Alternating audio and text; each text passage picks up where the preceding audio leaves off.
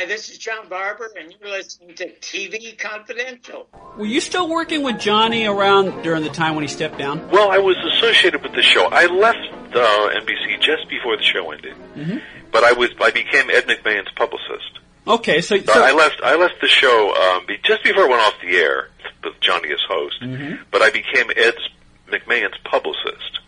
So I was there often up at right to the very end of the show, leaving and Jay Leno coming in.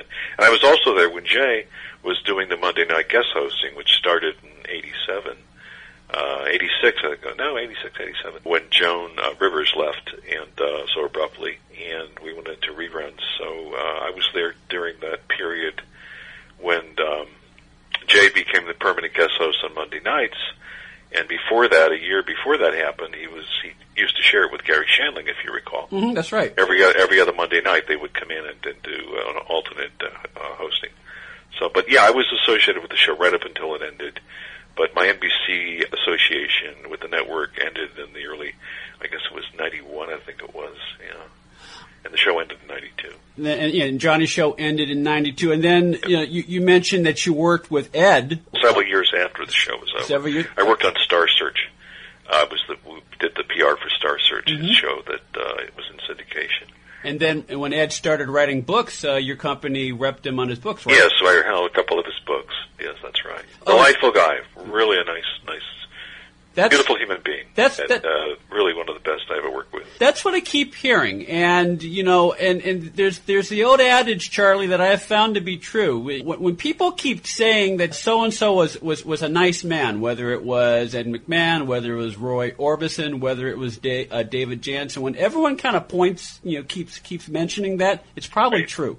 Right. I think of the people I work with at NBC, aside from Johnny Carson, I would say Ed McMahon was really a decent, really kind, very humble, classy guy.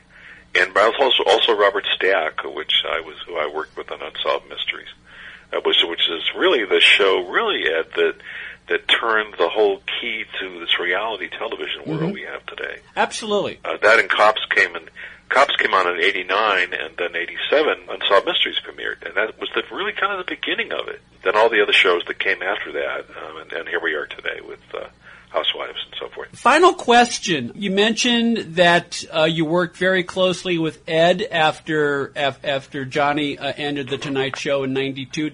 Did you stay in touch with Johnny? Yes, I did. Yeah, I stayed in touch with him, not all that often, but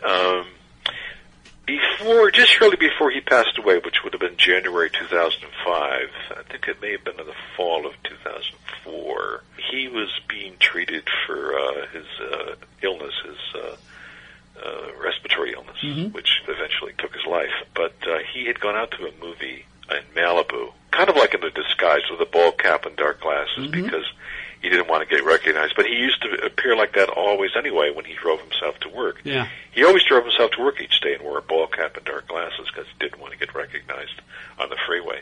But anyway, apparently he had was going into a movie alone at the Malibu Country Mart, and some paparazzi spotted him and took a picture of him.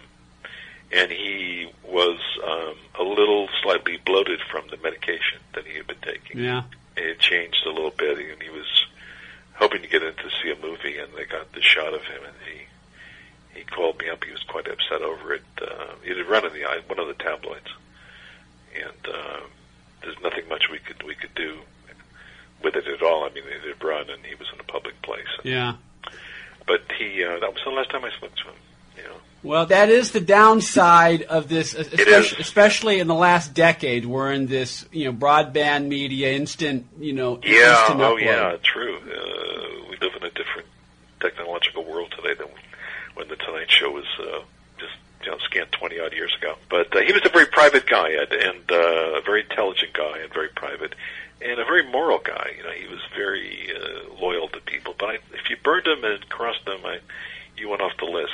You wouldn't get a second chance. Yes, Joan Rivers. Yes, that's a good example. But I was there when that happened. Yeah. I was right in the middle of all that stuff.